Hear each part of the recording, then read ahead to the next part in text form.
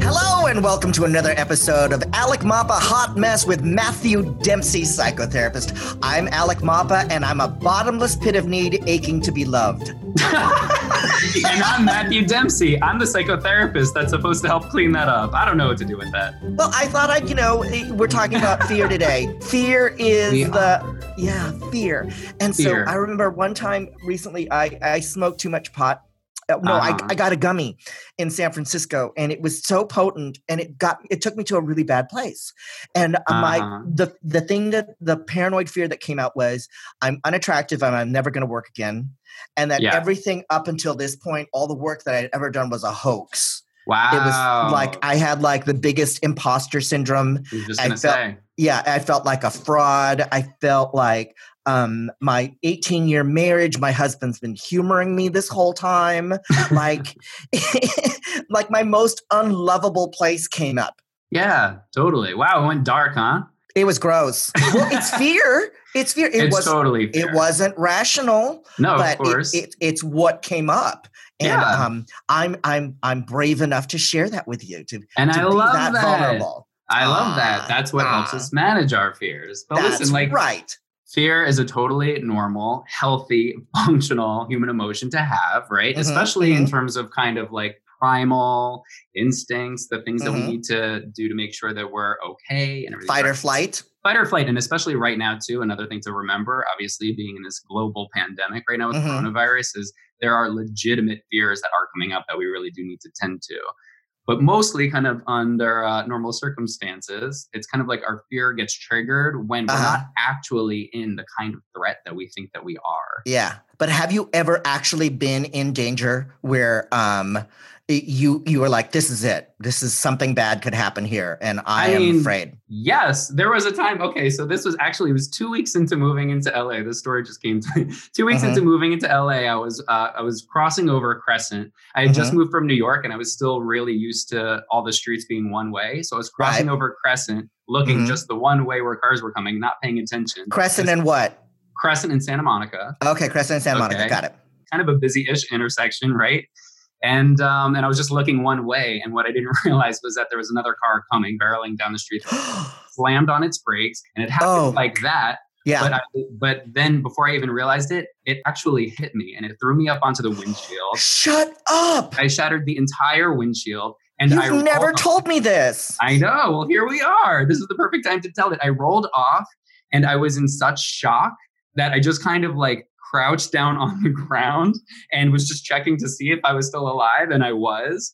And it was You're insane. A big, sturdy Irish boy. I mean, Jesus fucking Christ. I mean, but it was insane. And kind of in that moment, I mean, it was just like this insane kind of rush of fear that went over me. And so of course, so that was a legitimate fear that I had. Yeah, and then what happened? How long did it take? Did the driver move on, or did they? So the driver stopped, and he actually started yelling at me, telling me that I was crossing when I shouldn't, which was true. I was actually, and I was just yelling back at him, being like, "You just hit me!" Oh my God! He did a report, whatever, and I was fine. So I just left. I didn't even go to the hospital. So I could hit you with a car, and you'll be perfectly fine. I'll just roll on away. It's good to know. But see, for these instances, there are obviously legitimate moments in life. That's realistic. When our livelihood, when our survival is really at risk. And it makes sense when that fear is coming up. But what we're talking about mostly is not those concrete real life moments. Oh, really? Because I wanted to tell my near-death experience story. Oh, tell it. What's your near-death experience? I have a story too. So I was landing in San Francisco, which is a notoriously dangerous airport because the runway is right on the bay. They have all these delays. It's constantly delayed because of the fog. It's, there's visibility, there's wind issues. And one time I was arriving from New York City, I was landing in San Francisco, and there was severe wind shear. And what that does, the wind shear, it pushes the plane up and it just makes the landing trickier. Right. So we're coming in for a landing in San Francisco, and we're just about to touch the runway. We're like, maybe 100 feet in the runway. The plane goes back up and circles around. So everybody's like, okay, something's wrong. We circle around. And that takes about another 15 minutes to circle around and get back in the flight pattern, get back in line. We land, we almost land, and it goes back up again. So that all of a sudden, everybody in the plane gets super, super quiet. And then I look at the woman sitting next to me and we're both looking at each other like, you may be the last person I ever see. Like it really felt like this is how planes crash. This is, and I'm about to experience it. And then we come in for the landing for the third time. And as soon as the wheels touch, we land. But right before that moment, right before the wheels touched this, I'd never experienced it before. The entire plane was like completely silent, completely like, this, it's either going to happen now, or it was just like, even thinking about it now, my heart's racing. Like it was really a truly terrifying moment. Of course, because these are real life moments when our survival is threatened, right? Yeah. So being stoned and getting paranoid isn't a real moment, is what you're telling me. No, this is the kind of fear that's tapping into something else, and like you said, it's the imposter syndrome, and especially when for all of us, we have some kind of version of that, right? Like that fear that what we're projecting out into the world is a total farce. Do you ever have that? Yeah, of course. Absolutely. Really? Yes. You're so good, Matthew. You're good. Like, my heart's on my sleeve. So I feel like I'm the hot mess all the time because I'm completely honest about my feelings. And you could be like, I'm really worried right now. And I would never know. Totally. Yes. Emotional detachment. That's how I get by. No, I mean, like, come on. Even I've talked about it, even doing a show like this, right? It's like, this is kind of nerve wracking. My fear gets stirred up. I'm supposed to be a professional, right? Like, do I sound smart? Do I actually sound like I know what I'm talking about? You never look worried or anxious or anything. Well, not a hair out of place. You're perfectly fine. Well, okay, sure. But, a part of that is because I've also gotten very, very skilled at knowing how to kind of talk myself through that, paying attention to the noise of fear that tells me that's not enough, and knowing how to, kind of not just try to shut that down, but, kind of coax it so that I'm not spinning in it. Okay. All right. So we can function. Yeah. The point isn't so that we get to a place where we have no fears. That's never going to happen. And if you expect to do that, you're going to be entirely emotionally detached, and then you're not going to have any of the good juice of life. So, and you won't have a sense of danger. You won't have a sense of protection or any of that, right? Yeah. I mean, we do need our lizard brain in order to survive, in order to sense when something's wrong, when something's up. We need all of that to make sure that we legitimately are taking care of ourselves. But also, even when that's not called into question, it's that same part of our brain and same part of our process that is actually the gateway for us to feel and to still remain connected to kind of emotion. And that's how we connect with other people. That's how we connect to the zest of life. That's how we connect to the things that are most meaningful to us. So we can't shut that down. It's like Brene Brown talks about how you can't self-select certain emotions to not feel. So when you're saying, I'm not going to feel anger or fear or any of that stuff, then we shut down emotionally, and then we don't have access to that magic of life. Yeah. You talk about Brene Brown a lot. Are you two lovers? Why didn't you marry her? Come on, I would if I could. Do you have any phobias? Do you have any like I'm claustrophobic. Somebody gave me that the Burke Williams herbal wrap treatment one year, a spa treatment where they wrap you in this foil with all these herbs, like they mummify you like a baked potato, and it's hot. And I was like, I don't like this. Like I had to go, no, I lasted for about a couple minutes. You don't want to be mummified, huh? That was bad. I actually have the same thing. Like when I was younger, when it would snow out, we'd have big blizzards. Like me and my friends would just kind of like barrel all of these tunnels and stuff. And if they were really narrow and long, I would freak out about it. So I definitely have those kinds of fears. But I would say even aside from that stuff, I think probably actually, if I'm being super vulnerable and honest, one of my biggest fears is people not liking me. I've definitely got the please.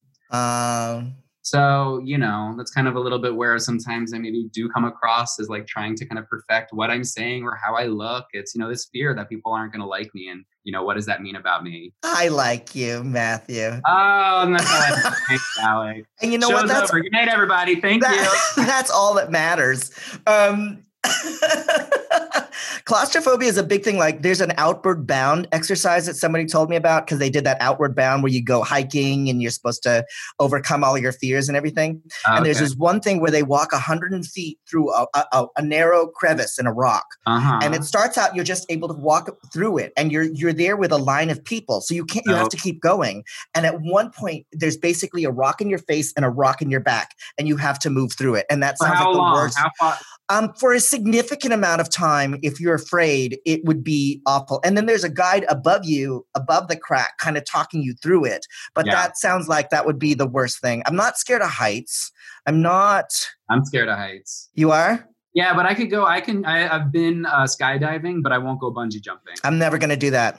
I'm never going to skydive. If I the ground like that close, I don't want to do it. Being in high trees when I was a kid, I would climb. I loved it, but I was also afraid of falling out. Right. I'm Dr. Megan Sachs. And I'm Dr. Amy Schlossberg. And we're the host of the podcast Campus Killings. Our show covers some of the most sinister crimes to take place on or around school campuses, or the cases we discuss have a school-connected theme. And with the new school year comes an all-new second season of Campus Killings, which will debut on September 16th, 2023. But if you want to listen to Campus Killings now, you can binge all the episodes from season 1. Available everywhere you listen to podcasts. Well, now that we're completely freaked out, let's bring on our guest. All right, everybody. Today's guest is one of the top real estate agents in Beverly Hills, she, and one of the stars on the hit Bravo real estate reality shows, $1 Million Listing, Los Angeles. She's also a single, hardworking mom to 2 teenage daughters, and now a best-selling author of her first book called Fear is Just a 4-Letter Word, How to Develop the Unstoppable Confidence to Own Any Room. Will you please welcome to the program, Tracy Tudor? Hi. Hi. How are you guys? Hey, Tracy. Thanks for coming on. Thanks for having me, Matthew. Yeah, thanks for being on the show. You have 2 teenagers. I do. Yeah. What are yours like? Mine's 15. I just got rid of them. No, I'm kidding. Okay. Understandable. They're great. I mean, the little one is like a mini version of me. So she is a little feisty right now and a bit hormonal, I would say. Oh, and then the 14-and-a-half-year-old is like living her best life. And she's just, I don't know. It's like she crossed that threshold where she's now like, I really enjoy hanging out with her. So I'm just waiting for the little one to be mildly less annoying. Okay. All right. I just went through that. Them. Yeah, I went through that. It was differentiation, the point where I have to rebel against you. I have to be the opposite of you in order to kind of form my own identity. And now he is 15, so his circadian rhythm is off.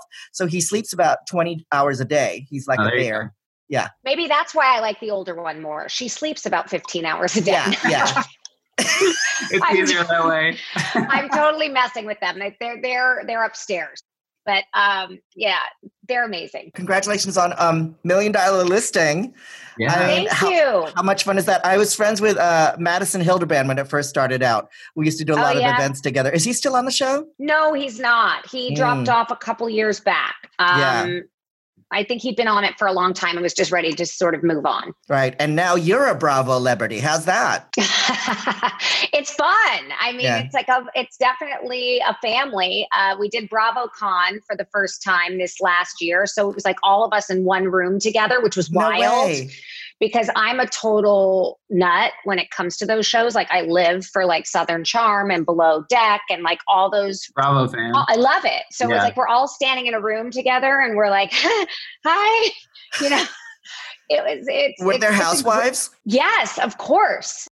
Which I'm a total housewives nut. So, I mean, I don't know how I have time to work between being on the Bravo show and actually selling real estate and watching television. Right. But I happen to find a way to figure it out. It's a great network. And obviously I'm lucky to be a part of it. Yeah, that's awesome. I mean, obviously today we're talking about fear, which is your expertise, you know, which you've just written your first book about. Specifically though, with like the BravoCon, especially being a fan, was there a lot of fear coming up for you then entering into that family? Well, not as it related to BravoCon. That was just like fun and wild. But I think joining $1 Million Listing and joining the network was definitely a big decision for me. I just turned 40 years old and it's not like real estate shows or reality television hadn't crossed my desk before, but I just finally was at a place in my life where I was very comfortable and confident about who I was, where I was in my life, imperfections and all. And I was like, you know what, I'm going to do this and I'm going to be 100% authentic and myself and push the fear out the door and take a shot. And it turns out, I made the right decision. Wow. I mean, you're in a very high pressure situation. I mean, with real estate. I mean, I host a real estate conference in Palm Springs once a year. It's called NAGL Rep. It's the National Association of Gay and Lesbian Real Estate Professionals. I call it Snagglepuss. But they're always on the clock, and they're always like kind of like the $1 million listing people, like people of your ilk. And I always imagine that if I was put in that position and there was a camera on me, I wouldn't come off very well. I don't know. I feel like you're kind of nailing it right now. But yeah, you're so great, Alec. Why? No, I think that it would, because when I'm under pressure and I'm under a lot of stress, I become very snappy. I become very kind of like kind of mean in a way that because of the fear, I guess. Yeah, definitely. Does that make sense? That does make sense, because because it's kind of just like, almost kind of like a gnarled dog being backed into a corner, right? It's kind of like defense to like bark and grasp, even though you want to be okay. And feel up. The part of me that has to remember to be nice to people and to be patient and to take a breath, that goes out the window when I'm under pressure. I mean, I would say for me, that's a little bit true. My partner, Gina, who's sitting over there, would agree. When I feel like I'm under pressure from time to time, I tend to get a little snippy, a little bitchy here and there. Right. So, I mean, it is what it is. We're all, living and doing everything we can to survive. And I've got 3 jobs, 2 kids, a couple dogs, 3 horses, and a young boyfriend. We're just trying to make it work here. Yeah. Wow. You have a lot going on, and I think that that's really cool. But what's interesting is that you chose to write a book on fear specifically. So what was it that led you to do that? What inspired that? I think my big thing was I was coming onto this network and I was the only woman on a male dominated show. Yeah. And I felt like there was, and not even in one city, but in 2 different franchises, right? So not 2 different cities. And I just felt like I had 20 years experience in real estate under my belt. And I didn't really have anyone that I looked up to when I was in my 20s and starting off in my career. And whether it was in real estate or anything else, I always felt like that was lacking for me. And I seemed to connect with that audience. And I thought to myself, I really should be giving back, and I need to do something in order to do that. And we threw around the idea of like podcasts and all this stuff. And they were like, why don't you write a book? And I said, oh no, I'm not a writer. I've got 2 kids. I got a young boyfriend. I got 3 jobs. Let's write a book. Yeah. But ultimately they were like, just do me a favor, sit down, write an outline on what you think this book would be about. And I sat down with a bottle of Chardonnay and my friend from my team.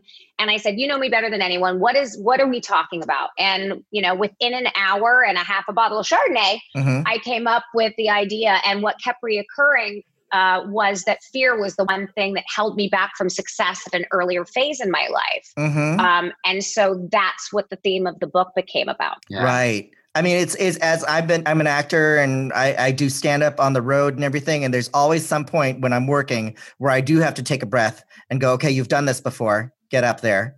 Or this isn't the end of the world, get up there. Or, when you walk into network execs and you have to sell yourself, you talk in your book.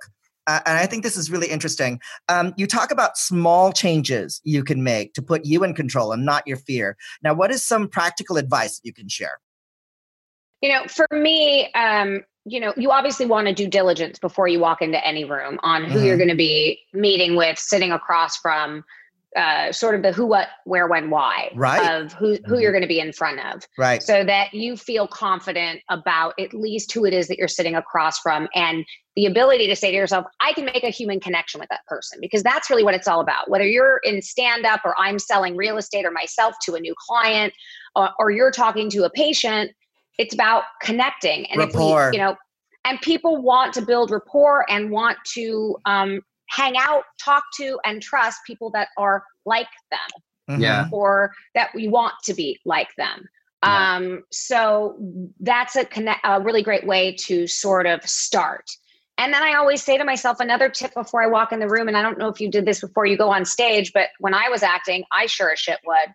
I would take like a minute and just let it out, because you get all that built up anxiety and tension in your gut. And it's like everything's pumping and you're about to go into that meeting or about to go on stage. And sometimes it can be incredibly overwhelming. And whether it's, you know, stepping outside and like letting it all hang out and, you know, having a scream, or, you know, you look at like these weightlifters that lift those crazy weights, like Olympic weightlifting, they always are hitting themselves before they go to lift the weight. It's like they're psyching themselves up to do something that is terrifying. And I think that, you know, taking a minute or two for yourself to do that is really beneficial. You said something about connecting with people, and I think that's really important. People want to work with people that they're like, or they have a connection with. And it reminded me, one of the first pilots I ever tested for was at 20th Century Fox. And I came in and I tested, and then I went home and I was like, something's wrong. And I found out an executive from Fox didn't like me. And I knew who he was. He was like this crabby guy in the back row. He was scowling at me the whole time. Anyway, I let it go. The following week, they brought me back in again. So I had to go in front of the same executive again, knowing how much he hated me. Yeah. So I came in and his arms were crossed. And the first thing I said, I looked at him, I said, well, I suppose a group hug is out of the question. And he laughed. That's amazing. And I just kind of called it out, and he laughed, and he knew that I knew, and I knew that he knew. And then it was like we were cool, and I got it. So it was, you know, I passed the test. That the big lesson for me was kind of establishing the connection with the people in the room is so important, whether or not you get something. And I talk about that in the book, and using humor is a great way to do that, whether it's like the self-deprecating humor or that universal humor, or what I call defensive humor, which we don't really love to use. There's all these different ways to connect with people. Humor is my favorite way, because when you get people in a room laughing, they identify with you. Yeah. They identify with you, and there's vulnerability all over the place. Everybody kind of takes a breath, and then it's like you can go back to, you know, what it is that you're there to do. Yeah. And like you said too, that one of the best strategies for you has just been to essentially just be authentic, right? Like make sure that you're just being yourself and you're bringing that to the table, which for a lot of people can be really challenging, right? And it's like Alec and I were kind of talking at the top of the show just about like imposter syndrome, and, you know, and how much we can kind of almost like put out, like project out a different version that's maybe not ourselves. So what for you has been helpful for you to make sure that you're not projecting out some kind of like false part of yourself, but really just being you? Well, I talk about that as well. You know, it's the idea of being a chameleon, right? And which sometimes can mean you're being inauthentic. And I disagree with that idea, because as long as you know who you are, like really, really, truly inside, we know that there's different facets to all of us. So channeling different parts of ourselves to go into different rooms, to sit down with different personality types and people, and be effective, we have to be able to be a chameleon. I always know who I am, but, you know, sitting across from you, it's very easy for me to be a little bit more of my authentic, true self. But, you know, if I'm going to do Yahoo Finance, I might take a little bit more of, you know, in an interview, I might take a little bit more of a conservative approach. I'm always going to do me, but for Yahoo Finance, shift. You have to sound like you know stuff. Yeah. Which actually maybe not so authentic. So you love what you do, obviously. I mean, I don't think I could do real estate. The hustle would kind of kill me. I think that that responsibility of having to come up with stuff. I think that if you're a realtor, you're really good at drumming up your own business. But you have like the double whammy of being a woman in this business. You said you're the first female cast member on $1 Million Listing. You didn't have anybody growing up that you looked up to. What are the specific differences between men and women in your business? And how do you, is it okay for you as a woman to express vulnerability in business as opposed to a man? A man can express his concerns in a certain way. If you do it as a woman, are you perceived differently? I think it's all in the approach. First, I'll say the first part of the question is women are originally the first real estate agents. I mean, you know, selling homes was always a career path that many, many women chose. And still to this day, we represent over 63% of that workforce. Where we sort of lack the representation is in the executive level and brokerage level and the commercial real estate piece. And that's why we still see a little bit of that gap between, even though we are well represented as as real estate agents in the field, there still is a little bit of a disconnect, and that's even that's a much larger problem. But second to that, I think being a woman on a show like $1 Million Listing, I have to have a pretty big personality, and stepping outside of that and being able to stand next to these guys that are selling $500 million a year in real estate and be able to hold my own. Means I have to be empowered. I have to know what I'm doing, and I have to be confident in my skill set. I'm all of those things, but that can be interpreted as being bossy, bitchy, overly confident, arrogant, or an egomaniac. And so I've had to deal with this on social media quite a bit from trolls and things of that nature. And right. You don't know me, but I am not one to really walk away from an attack. So people always say, like, don't challenge these trolls. And I'm like, says who? I absolutely am going to challenge them, because, why am I a bitch, or why am I too vulnerable? And why is that any different from what the men next to me are doing? Right. It's just a weird thing for women to continue to negotiate. I mean, like you talked about being a chameleon. It's kind of like, when am I one of the guys? When am I not one of the guys? When is it all business? I don't think that men have to negotiate that just being male in a business environment. Definitely. And I could understand also where that like temptation to want to defend that, right? Especially on social media. I get people that control me too. And I actually kind of take a different approach to it though, because my belief is that when anybody is kind of coming at us or attacking us, not in any constructive way, but truly just to try to tear us down, when that's happening, I don't respond to that, because if I do, I know what it's reinforcing to me, which is this is something that I have to defend, which means then that maybe there is something off kind of within me. So my approach is to never give that any kind of real credence. You are so right, Matthew, and you're much further along. You want to punch back. It's hard. I really want to, though. No, you're absolutely right. But there is I think it's less about me personally. It's about sort of this platform of being the only woman on a male-dominated show. And I will not let you, tell me that I'm too confident or bossy or a bitch because I'm standing next to men who are definitely have as big of egos. I mean, bigger egos than me. Sure. I hate that sexist double standard. Like already, they're vetting all the vice president female candidates, and there's so many headlines that that describe them as entitled or ambitious, or and it's just kind of like, it's so gross, because you would never say that for a man to be ambitious it doesn't violate the social hierarchy of masculinity. Yeah, exactly. Yeah, I hear you too. That it's not even necessarily you just kind of coming in defense of yourself. It's also just kind of like coming in defense of womanhood and speaking out against misogyny when you're able to, kind of attack those kinds of double standards in those comments. If that makes me a bitch, then put me to the top of the list.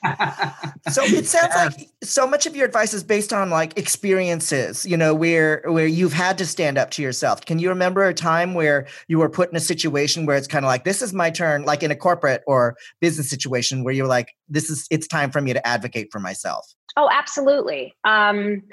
Most recently, actually, on the show this season, I worked with, I would say to date, in my 20 years, the most difficult client I've ever come across. And that was for a $500 million portfolio in Malibu that I had the opportunity to go out for and pitch. I ended up landing that, and you guys see a little bit of it on the show for a couple of episodes. They edited out a lot of the misogyny that was coming from him. The and client? a lot. Yeah. Okay. I mean, there were a lot of challenges with him. And it got to the point where I said, I could make $10 million in commission over the course of the next 3 to 4 years with this portfolio that I have, landed, but to what extent do I want to let myself be abused that way? And I think I think I kind of came to that realization after my business partner was not sleeping. My director of operations was in tears. I hadn't slept in weeks. My anxiety level was at an all-time high. My other clients were suffering because of it. And I had basically an around-the-clock, nonstop dialogue going on with this client. It was sucking the life out of me. And so, I made that decision that monetary sort of end of the road pot of gold was not worth my health, my business partners, health, or and it's just not worth it. And that's was he verbally abusive? Was he a bully? Was he all of the above? And what's interesting is I think to this day, he still texts me. Yeah. I think that's incredible. I think that's incredible that you were able to actually draw that hard line in the sand and have a boundary, because $10 million sounds amazing, right? But you chose your own self-care over the fear of needing money, right? And so you challenged that fear, which is incredible. Right. But I think, again, I had to go through it myself. And I think that's like the lesson. I think as you become older and more experienced in whatever it is that you do, your internal red flags start to be a little bit more in your face. Exactly. And, that's your intuition and your gut that you're actually utilizing more on a regular basis, that I don't think, in your 20s and even your early 30s that you're as tapped into. Yeah. I think when you sort of kind of get further along in life, all of a sudden that the gut and the intuition begins to be your greatest asset. And as a woman, and the intuition. Yeah, you pay attention to it, because that's really that emotional process for us. And we give, just more attention to some of the fears that come up, some of the other stuff that comes up, and start listening to it a little bit more. Yeah. And if you think about it, when you're sitting across from, people that you're meeting with for, business, personal, you always have an inner dialogue going on. Yeah. There's always that was a weird statement that he just made, or you're always oh, you have this, but you're yeah, it's subjective communication. They say there's no separation. There's no blocking. We could have our objective communication where we're talking and I'm going, hi, how are you? But if there's a feeling of something weird's happening, he's up to something, or do you know what I mean? It's it's our inner feeling, your gut feeling. It sounds to me like when you stood up for yourself, you were making a quality of life decision over the business decision, which I really respect. Because you said you were losing sleep, you were worried about your team, and you're like, I'm going to be fine with or without this person. So I'm sticking up for myself because that's more important. Yeah. I think the biggest, you have that, the light switch just flips, right? And you're hovering and then, something's not right. And all of a sudden you take that leap of faith and you make the decision to do something different, and you land on your feet most of the time, because in most negative situations, it's hard to leave. And when you do, it's the most freeing thing in the world. Oh yeah. Yeah. Yeah. Owning your no. Okay. So Matthew and I are learning a lot from you. Okay. We're taking a deep breath when we're feeling scared. We are going to establish engagement. Walk us through. Okay. You're meeting a $1 million, $1 billion client for the very first time, and you walk into the room. What's your game plan? Well, my game plan is that I already know a lot about the billionaire client. I know if he's married. I know if he has kids. I know what he's passionate about outside of work. I know about his business, if he's had, if he's been promoted, if he sold his company recently, or if his stock is tanking. These are the things that I know before I'm going in. You bone up. You study, and you. Oh yeah. Yeah. And then I figure out. I know this sounds silly, but as a woman, what you wear and how you enter a room is also crucial. So I pay attention to that, because I think those cues and how you present yourself are a big part of how you land the $1 billion client. And then once I'm in there, it's about listening, and it's about, letting them give you more cues to kind of define what mood they're in, because their personality type, you can figure out beforehand. Social media, Google, all of those things. But once you're in the room with them, are they agitated? Are they apathetic, which is the worst? Are they excited? And then you're able to take some of the tools that I talk about in the book to sort of shift your your engagement with them so that you can navigate whatever mood it is that they're in. Matthew, that's what you do. Yeah, that's how you connect. I mean, like, yeah. Tracy, I'm actually kind of curious about something because you for sure come across as like incredibly confident and, able to tackle all the things that you've been able to tackle. What is it for somebody like you who is really confident? Like, what's something that you would say today is something that even just kind of scares you? What's some fear that comes up for you that maybe people wouldn't expect? Oh God. I mean, I have fear every single day. I mean, every day I face it. Right now there's a lot of unknowns out there in my business. I don't know if expanding the team is a great idea. I don't know if I'm cut out to have a 50-person team like Ryan Serhant or Frederick Eklund or the Altmans for that matter. It's a terrifying a place for me because financially it requires a lot of my a lot of me putting a lot of my money back into the business. And I'm terrified that it's not what I'm supposed to be doing. And I have to listen to my gut, and my gut's telling me that, getting too much bigger is not the right move for me. Yeah, totally. Wow.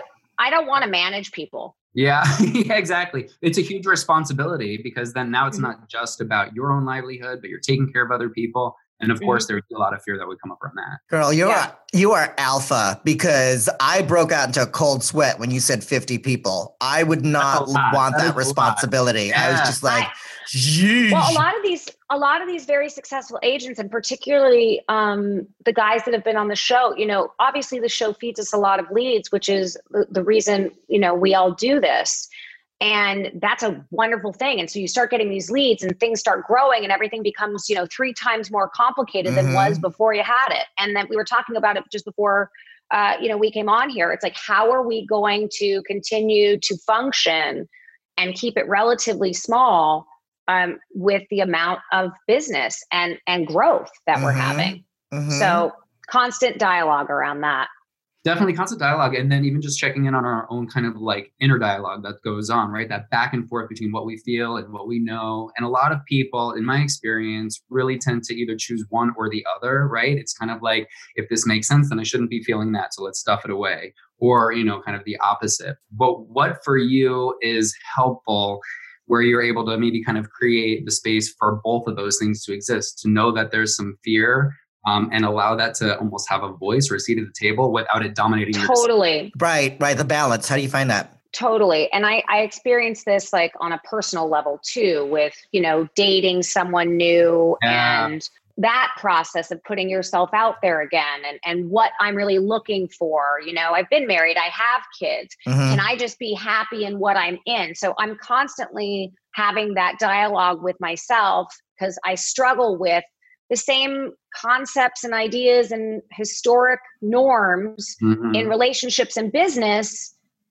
alike. And so I'm just I really do. I voice my fear, and then I accept the fact that scares the shit out of me. And then I make the decision anyway to keep moving.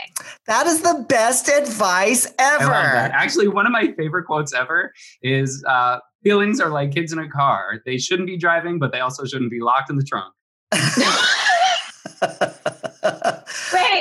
Wait, the best. Wait, we can lock them in a trunk, actually. No, kidding. You're so cool, Tracy. You're a really unexpected pleasure to hang out with. I want to split a bottle of Chardonnay with you. And just kind of like, just listen to your lessons of overcoming everything, because you're really badass. We'll smoke a joint, have a bottle of Chardonnay. I'm there. Also, with your boyfriend, how much younger are we talking here? I mean, he's young. Is he in high school? He's legal. Okay, he's legal. He's in his 20s. He's in his almost upper 20s. Yes, mama. Wow. Right. Listen, we always end the show with a hot message, but I feel like your whole interview has been a hot message. But if you have one more message about overcoming fear, today's subject, what would you tell us? I would say what I tell everybody in my book, for all the women out there that are waiting for the right time to make a move, the time is now. You have a lot of motherfuckers to prove wrong. Yeah. You're the best. Where can we find you on the socials? At Tracy Tutor. At Tracy Tutor. And the name of your book again, once again, so everybody can buy it on Amazon immediately. Yes, please do. Fear is just a 4-letter word. Oh, thank you so much for being on the show today, Tracy. Thanks. You guys are amazing. You have great energy. We had engagement. That's what we had. We established rapport. Rapport over Zoom is a hard thing to do. It is. All right. You guys have an amazing day. All right. Bye. Bye. All right, guys. So make sure to watch Tracy on $1 Million Listing Los Angeles on Bravo at 9 p.m. Eastern Standard Time.